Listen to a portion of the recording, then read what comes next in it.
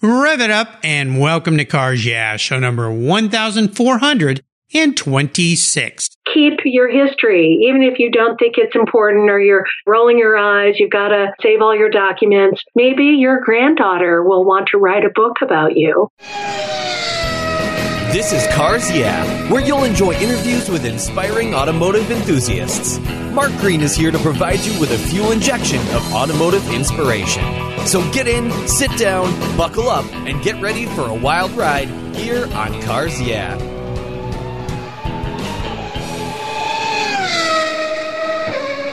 What's the worst thing for your car's interior? No, it's not that milkshake the kid spilled in the back seat. It's the sun. Harmful UV rays cook your automobile's interior hour after hour when it's parked outside, even on a cloudy day. What's the solution? Covercraft sunscreens. They protect your dash, seats, and interior finishes from those damaging UV rays while keeping the interior temperature tolerable, even on the hottest summer days. No more painfully sizzling seats and steering wheels for you. They unfold quickly and easily install, stay where you put them, and are custom patterned for an exact fit. The foam core acts as a cooling insulator, and you can get yours in different colors and finishes.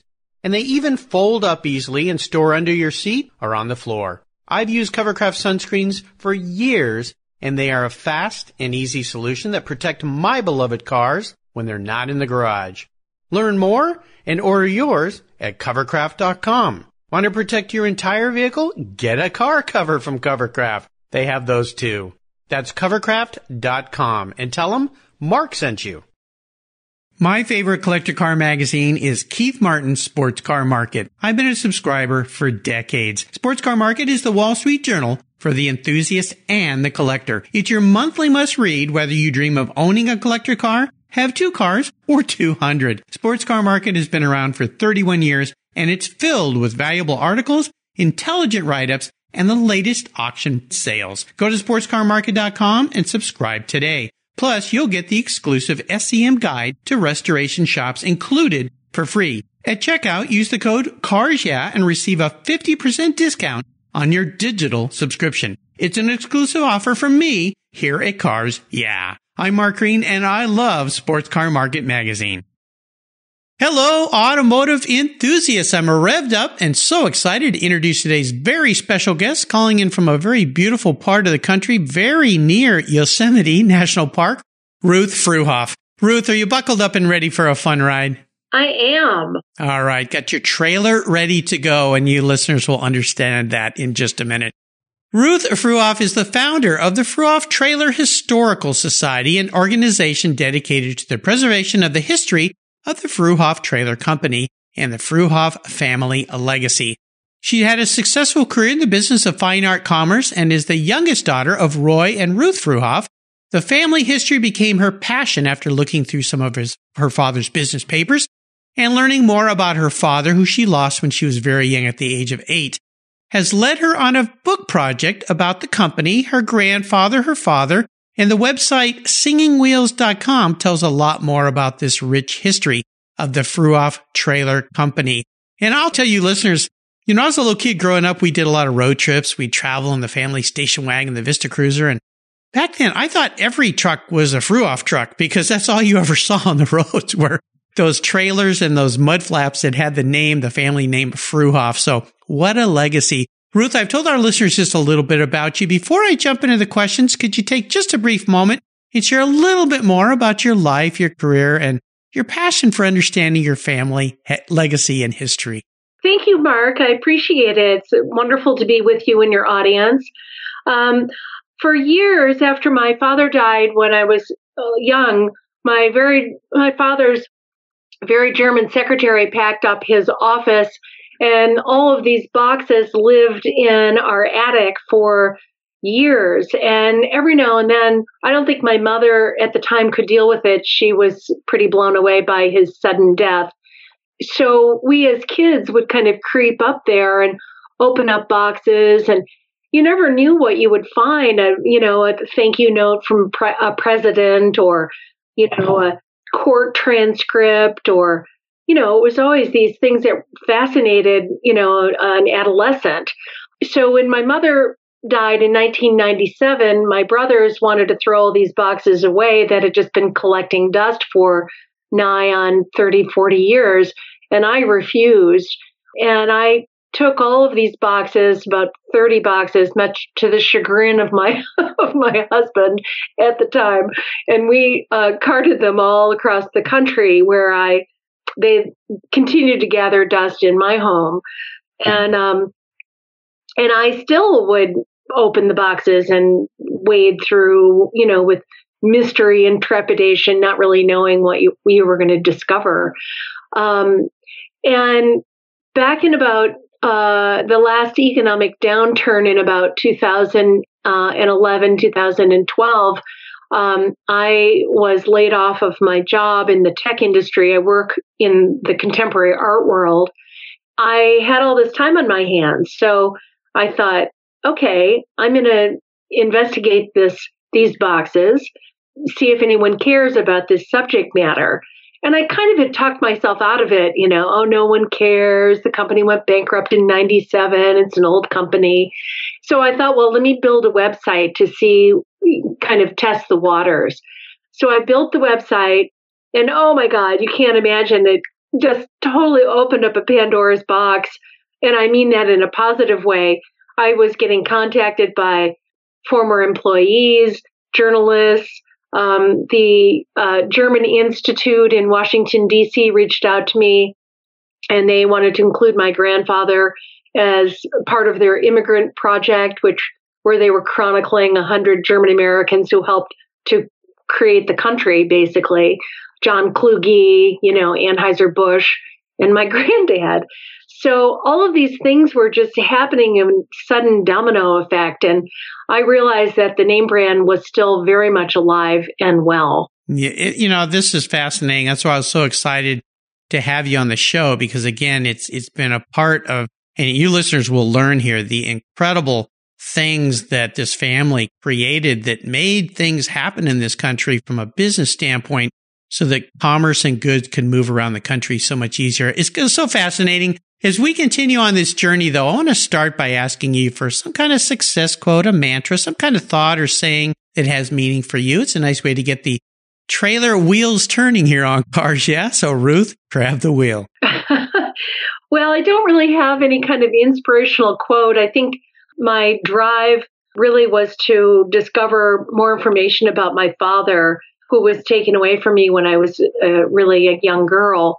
And I grew up always meeting people who knew him, who would just go on and on telling me stories about him, and they were passionate about who he was. And it made me yearn to know more about my father. So I think every time in the early stages when I had the courage to dive into those boxes, you never really, as I said, you never knew what you would discover. I learned more and more about my father, and the more I learned, the more I confirmed all of the legacy that I had been told by all of the millions of people who knew him, that I encountered, who knew where. So I think that has really been my number one driving force. Then I think my German DNA got involved, and I really developed a love and passion for engineering. I just think it is fascinating.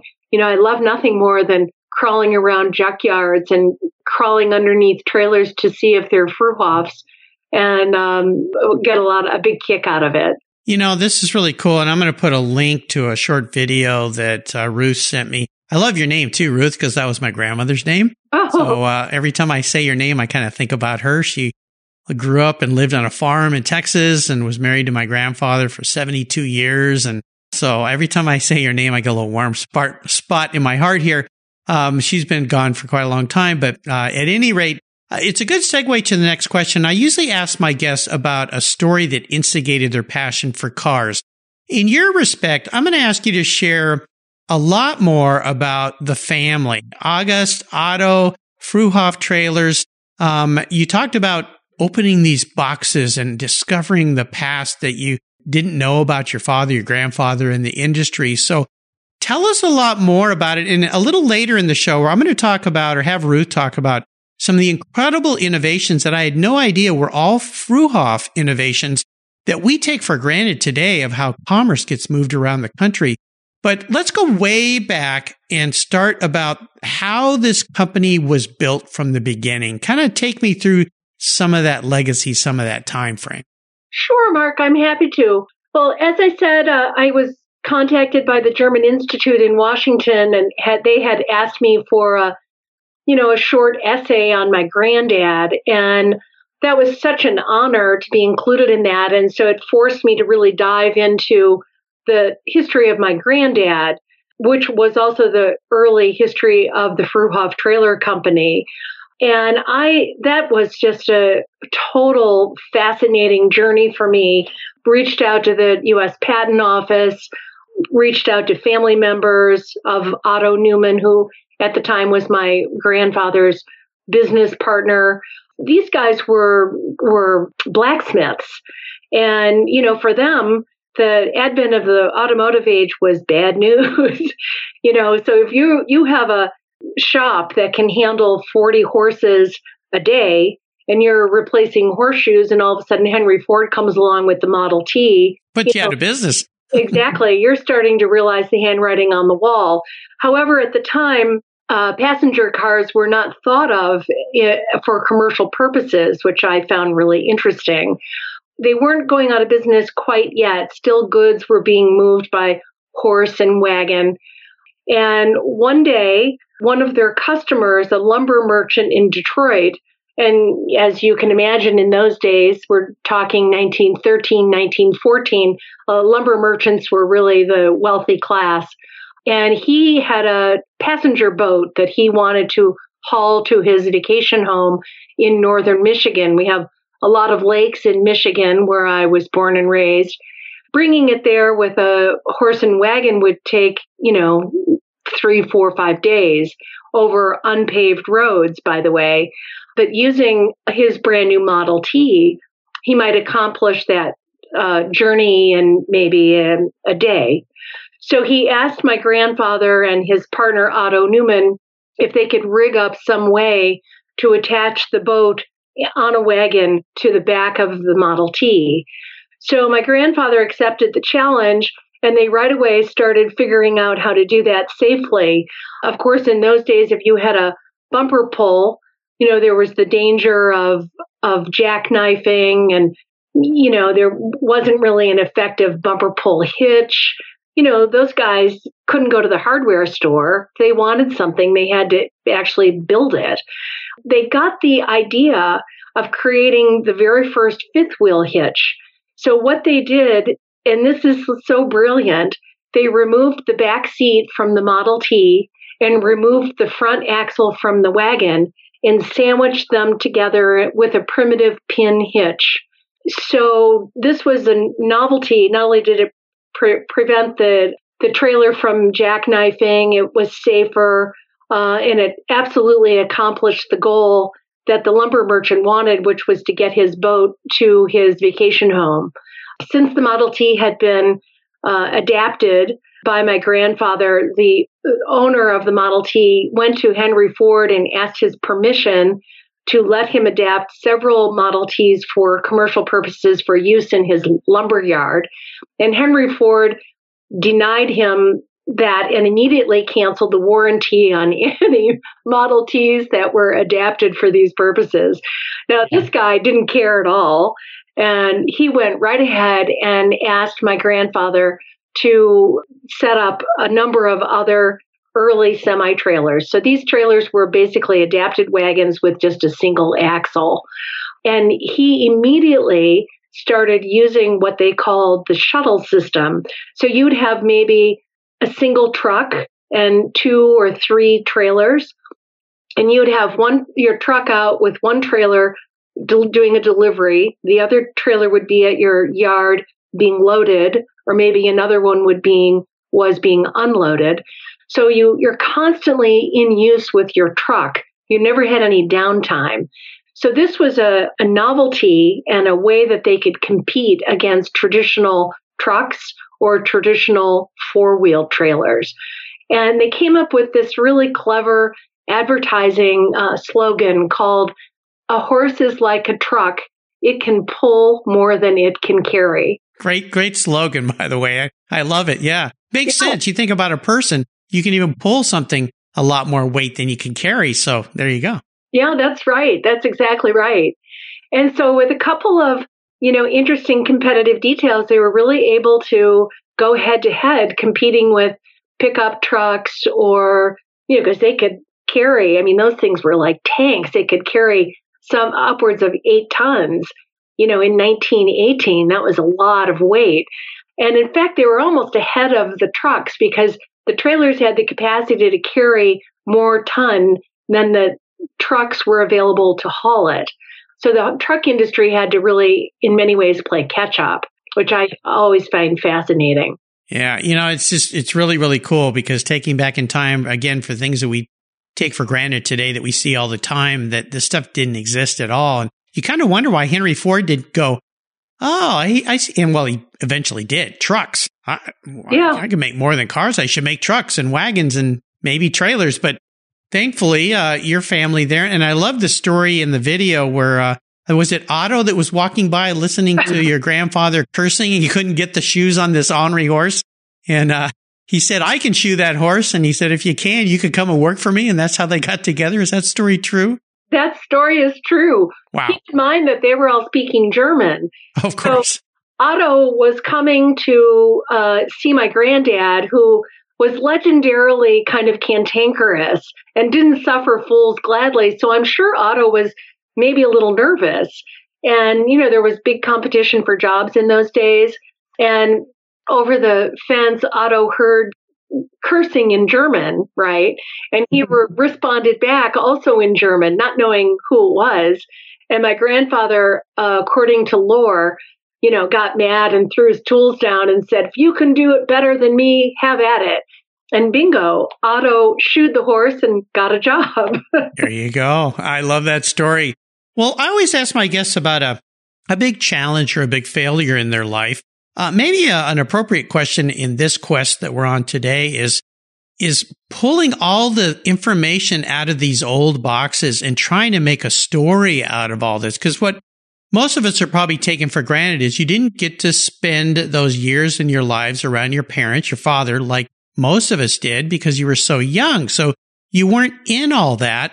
So when you were putting all this together, what were some of the biggest challenges you faced of trying to dissect the life of your father and then put it out there for people so they could understand it?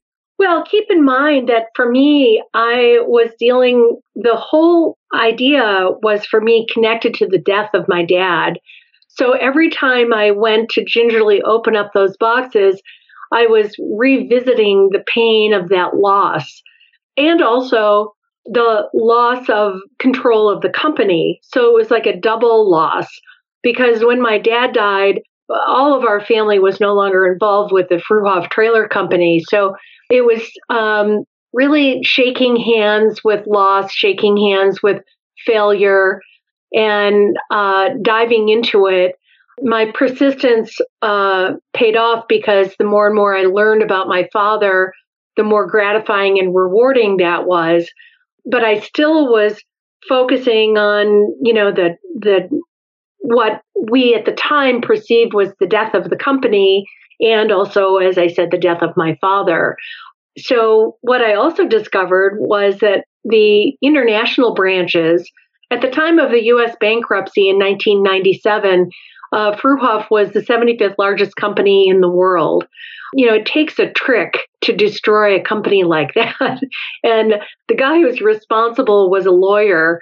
No offense to lawyers, but need I say more? And so the international divisions during the U.S. bankruptcy were sold off and they all became independent. So what we discovered was that there was Fruhoff trailers being manufactured in the old way, just like they always had been, using all the technology and the intellectual property. And they're continuing in business in France, UK, South Africa, Japan, Mexico, Turkey. And there's one, New Zealand is another big one. So I reached out to all these companies, and I've been in touch with them. And over the course of the past 3 or 4 or 5 years, what's happening now is Fruhoff of Mexico owns the U.S. trademark. They're bringing Fruhoff trailers back into the U.S. market. They're working with a distributor in St. Louis, Missouri. They've purchased property, and they're planning on setting up a manufacturing plant in the U.S. That, for me, it blows my mind every time I think about it. Nippon Fruhoff in Japan has also really expanded into Thailand, the Philippines, China. They're a really huge company, and they've asked me to consult with them and help create a global connection between all the different Fruhoff trailer plant companies, and with the idea that together they'll be stronger. So that's happening right now.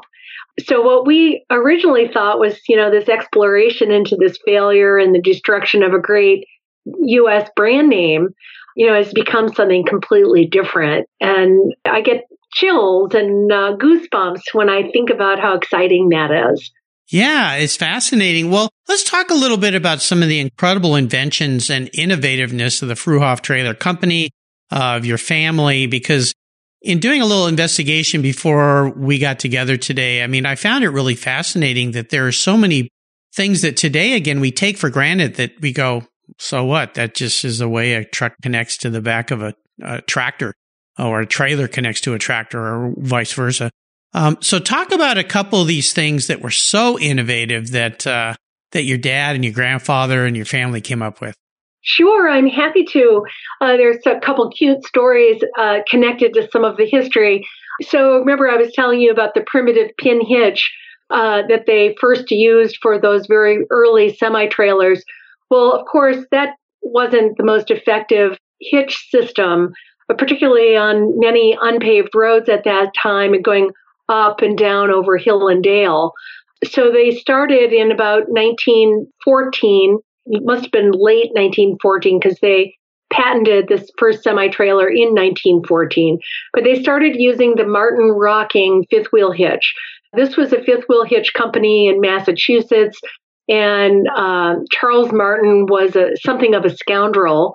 We discovered many lawsuits against Charles Martin, and you can imagine that doing business with this guy must have made my very German grandfather swear, probably in several languages. But the Martin rocking hitch had the advantage that it rocked. It was kind of a round wagon wheel on a kind of a hinge that would rock. So going over hills, it would be very effective. So they right away got their engineers. The first outside employee they hired was an engineer, and they got him working on a fifth wheel hitch so that they could say adios to Charles Martin. And in 1918, they came up with their own fifth wheel hitch design, which was basically like the horseshoe fifth wheel hitch that's still in use today. It was a manual hitch in 1918. They continued to perfect it, and they created the automatic fifth wheel hitch in 1926. So that, if you look on the back of any semi-tractor, you will see the replica of the Fruhoff trailer fifth wheel hitch still in use today. The patent was given to the industry and standardized. So if you had a trucker, say in Chicago, who needed to go to California and pick up a load of oranges, and he would deliver them to, say, Denver, and then go and, down to Nashville and get a load of pork, and then bring it back to Chicago. He could drop off a trailer, pick up another trailer, drop it off, pick up another trailer. So it was really great for the industry. And I always kid, tell that to our cell phone manufacturers. So yeah. We have like 50 different cords and gadgets, depending on the cell phone. Right. But so that was really important. I think they were constantly trying to grow the industry, constantly trying to improve roads. That was always in all of my father's documentation. There was lots and lots of correspondence with political officials with the goal of trying to improve roadways. Keep in mind that even as late as post World War II, roads west of St. Louis were unpaved. You and I grew up with the interstate highway system. You don't think about that. And also the other thing we don't think about are bridges. A bridge could maybe handle a passenger car, but not necessarily a semi-trailer loaded down with 20 tons. So not only did they have to improve roadways, but also bridges and, other conveniences like that. Right. And heights of bridges so trucks get under them. I mean, you still see those on YouTube today, trucks going under passes that are too low and getting the tops of them scraped right off. But you think about all these integral pieces. And I know with Fruehauf trailers also, your guys' trailers were the first to create a dump truck, a side dumper, and also a freezer box so you could haul ice cream around, right? That's right. That's right. In those days, the patents were held on refrigerated boxcars by the Pullman Company. Well, guess where the Pullman trains were being produced and made? In Detroit. And you can imagine in Detroit, it was like a little fraternity. I'm sure that they met these guys at the local bar and they were able to exchange enough information where my granddad was able to adapt an open wagon trailer into an enclosed wagon trailer and then a refrigerated wagon trailer. And they did this using salt and ice. It was done for really short hauls for one of the local Detroit creameries for hauling around ice cream. And, the trailers in those days were about 17 feet in length.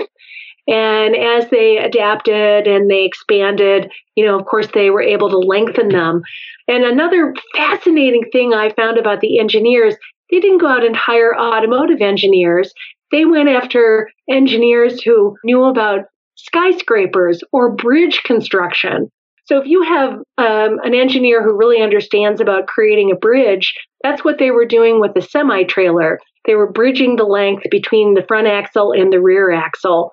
So they needed the strength and the stability. And an engineer who knew about building bridges was able to bring that technology into the automotive age. This is so cool. I mean, really fun stuff. Well, let's talk about what you're working on now that has you excited. I know the Fruehauf Trailer Historical Society is something that you've created. There's the singingwheels.com website and this book project. So what has you excited these days about uncovering more about this history family of Fruehauf trailers? Thank you, Mark. One of the documentaries that my dad created for Eisenhower, he was one of Eisenhower's transportation advisors, was a funny documentary called Singing Wheels. You can find it on YouTube.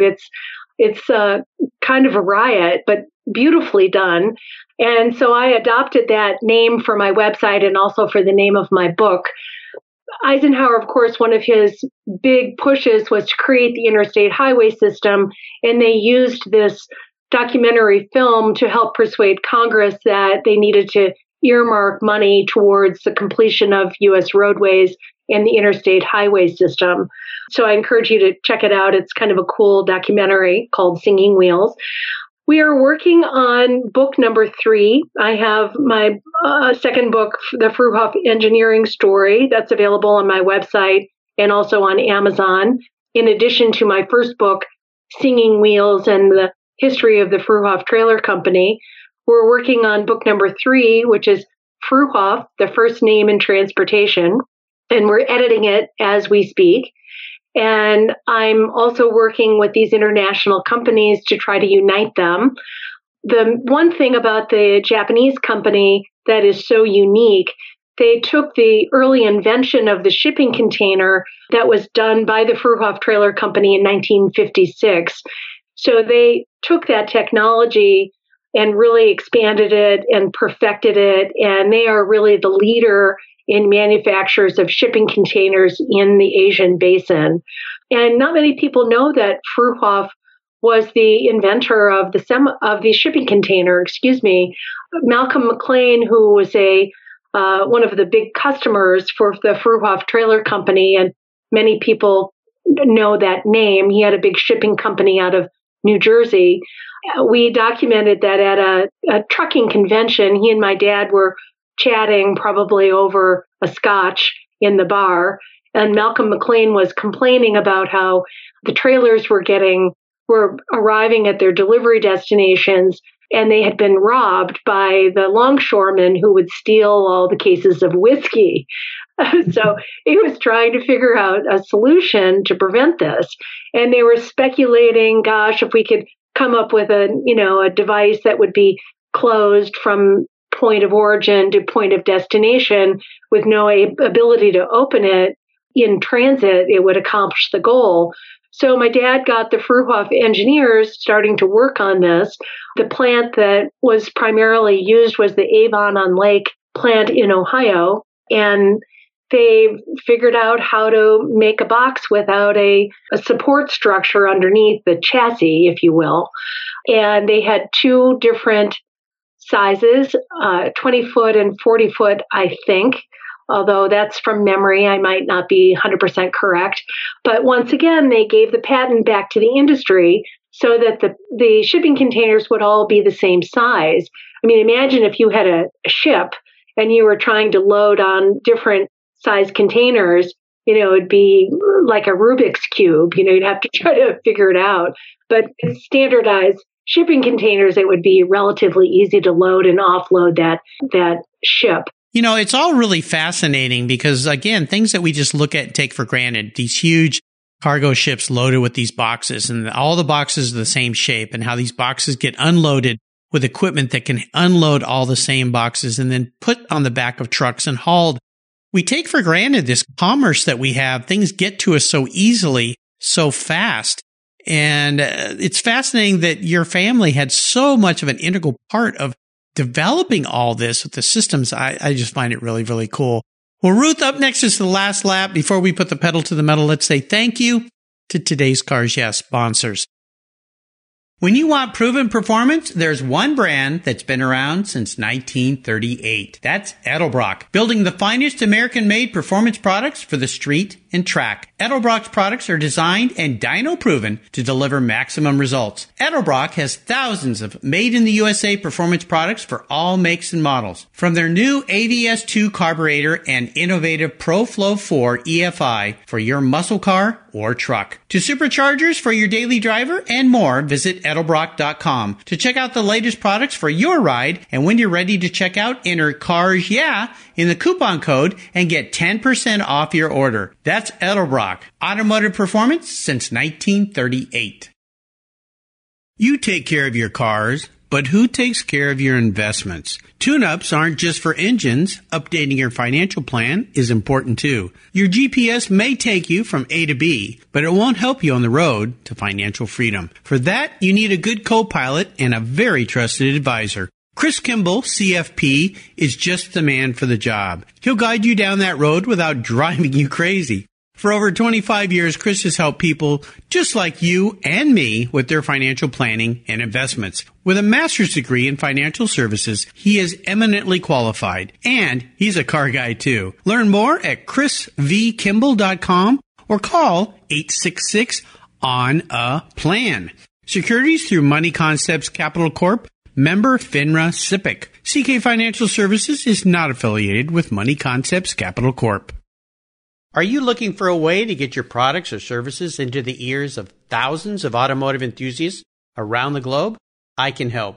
This is Mark Green here at Cars Yeah, and I'd be honored to be an influencer and ambassador for your brand in a unique and personal way.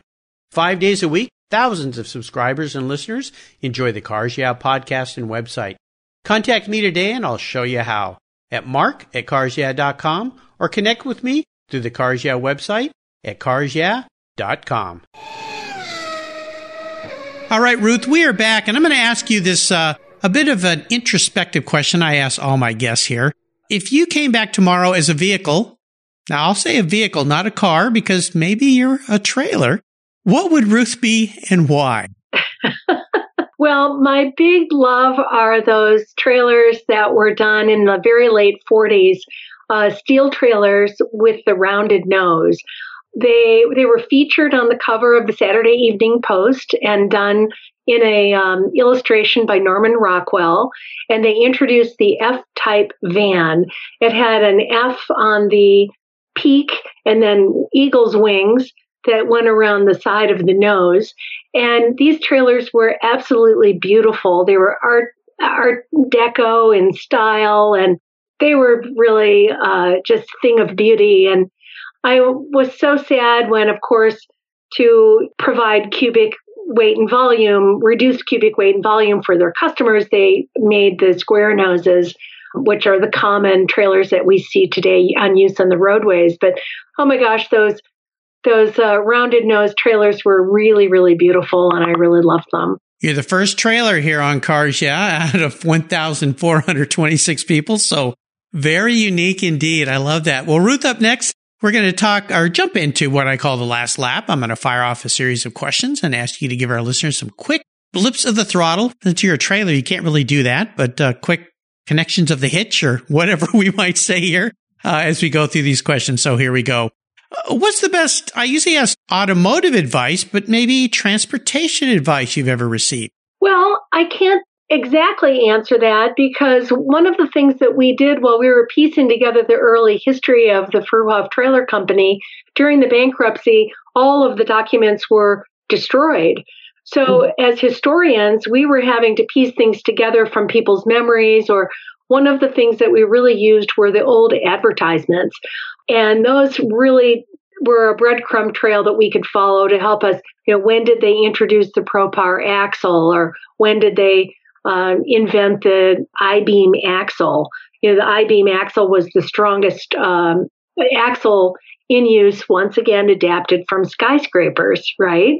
The I-beams that we see on, building. But I created a Facebook group page, and it quickly became populated by former employees, customers, enthusiasts from around the world. We have close to 3,000 members on that Facebook page. So whenever I was stumped, I would go to this page and say, hey guys, I need some help here. Can you help me identify the year of this particular trailer? And right away, I had this amazing resource of knowledge and help.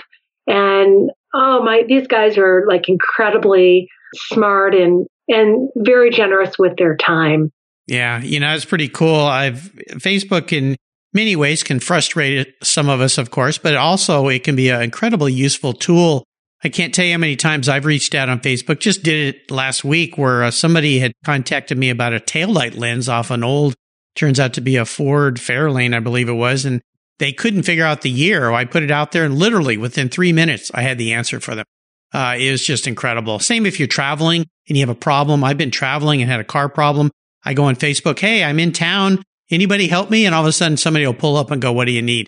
So, it's pretty fascinating. How about a personal habit of yours that you believe has contributed to your many successes over the years? Well, I guess I would have to say that I'm probably stubborn, but the flip side of that is that I'm really determined. And I think it must, once again, be part of my German DNA that I just am so determined. I don't let obstacles stop me. If you hit a wall, you make a left. In researching my father and my grandfather, I discovered that those are the kind of habits that they too used. Particularly my grandfather. I mean, in the olden days with blacksmiths, the living quarters were above the blacksmith shop.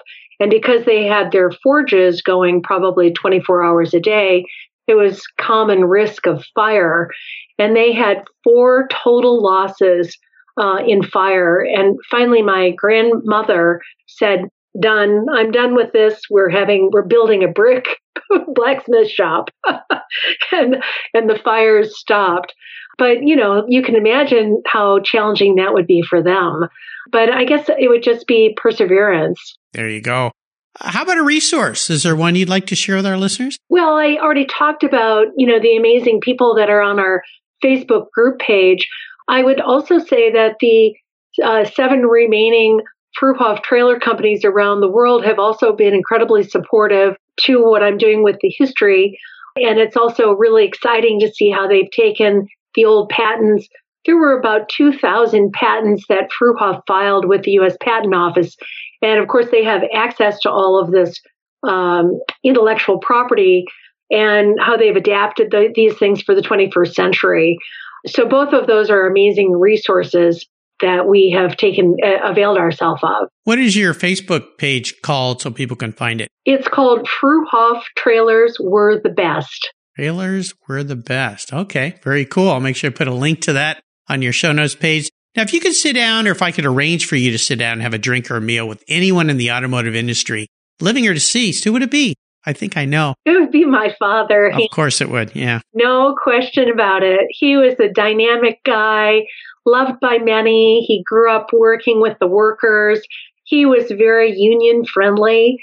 And my uncle, who was a great deal older than my dad, they had a dispute. And I think one of the things that I discovered that was very different from them is that Uncle Harvey was very anti-union and my dad was very union friendly. And I think it's because he grew up with the workers while he was hanging around the factory. Right. And they were his buddies. You know, he wanted to make their life, his life was great. Why couldn't they all share? You know, there was enough to go around. But he was really loved by many. Me too. I wish I could make that happen for you. That would be fantastic. Now, you mentioned the books. I want you to run through your books again real quick for me so I can make sure I list those. So let's start with the first one. Sure. Book number 1 is called Singing Wheels, August Fruhoff, and the history of the Fruhoff Trailer Company. That was adapted from the essay that I wrote for the German Institute and their immigrant project. Book number 2 is the Fruhoff engineering story. And book number 3, which is still in works, is called Fruhoff, the First Name in Transportation. Awesome. I'll make sure to put links to those. When will the third one be available? We're hoping for early 2020. There you go. All right. Our books take a lot of time, so I understand. Well, you can find all these great resources on the Ruth show notes page. I'll put links to them. You can go to the Cars Yeah website and just type Ruth Fruhoff, Fruehauf, into the search bar. All right, Ruth, here's a bit of a question for you. I'm going to buy you any cool collector car, or maybe in your case, it's going to be an old trailer. We'll see what you like, but I'm going to buy it for you today. What do you want? What can I buy for you? What can I park in your garage or your warehouse? Well, Fruhoff got involved in the personal cargo trailer company in about, I'd say, 1980. And I've always wanted to get one of those small little cargo trailers just to have in my driveway so I could say I own a Fruhoff trailer and not have to have a CDL license. So I think that would be what I would like to find, maybe on Craigslist, or maybe one of your listeners can point me in the right direction. There you go. I think that'd be pretty fun. Oh my gosh, Ruth, you've taken us on an incredible historic journey here. I think we could talk for days and days about this. I think it's fantastic that you're uncovering this history. You're pulling it out to share with everybody. Because like I said at the beginning of the show, when I was a kid going on the road trips with my family, you'd see the name Fruhoff. In fact, for years, like, what is that funky name? What does that mean? It's the strangest name. Little did I know that way later in my life, I'd be talking to one of the family members about the history. And this has been so fascinating. I want to thank you for sharing this journey with us today. Could you offer us one little parting piece of wisdom or guidance before you drive off in your car with that beautiful Fruhoff trailer behind you? Thank you so much, Mark. Well, I'd like to say that my grandfather was recently inducted into the Automotive Hall of Fame, which was also like an incredible, moving, emotional experience for me. And as I looked at the audience of beautiful people assembled at the induction ceremony, I wanted to tell them all, obviously the Automotive Hall of Fame is a historical endeavor and organization, but tell your listeners, save your history. You know, the Fruhoff Trailer Company's history was all destroyed in 1997. And we had incredible challenges trying to piece together correspondence with branches. They had 18 branches around the country, not to mention the international branches. And it's been a real loss that all of that history was destroyed and lost. So tell your listeners, keep your history, even if you don't think it's important or you're, rolling your eyes. You've got to save all your documents. Maybe your granddaughter will want to write a book about you. Maybe so. I sure hope so. And again, what's the best way for people to follow along with what you're doing these days? I have a Twitter account and also an Instagram account, but probably the best way would be on my Facebook page. I have a Facebook page for the Fruehof Trailer Historical Society, our group page, Fruehof Trailers Were the Best, and then, of course, my website, singingwheels.com. And I'm about to launch a YouTube channel with some videos. That'll be really cool. All right, great. Well, I would encourage our listeners to go check all this out. Fascinating history. I want to thank you for sharing an incredible story with us today. Ruth, until you and I talk again, I'll see you down the road. Thank you, Mark. You're welcome. Hey, Mark Green here from Cars Yeah. Did you know you can now see me on the Cars Yeah TV show? It's a weekly visit to some of my past Cars Yeah podcast guests, and I take you along for the ride. You go behind the garage door and into their lives, their businesses, and you get to see what makes them successful. With tens of millions of viewers, Cars Yeah TV is making its mark. Cars Yeah TV is available on MAV TV and Lucas Oil Racing TV. You'll find MAV TV on Direct TV, Fubo TV, Fios by Verizon, or you can stream it through Lucas Oil Racing Television online. And they said I only had a face for podcasting. Thank you so much for joining us on today's ride here at Cars Yeah. Drive on over to carsyeah.com to find show notes and inspiring automotive fun. Download your free copy of Filler Up, a fun book filled with gorgeous photographs of fuel filler fun, including quotes from more inspiring automotive enthusiasts. Download your copy today, and we'll see you next time on Cars Yeah.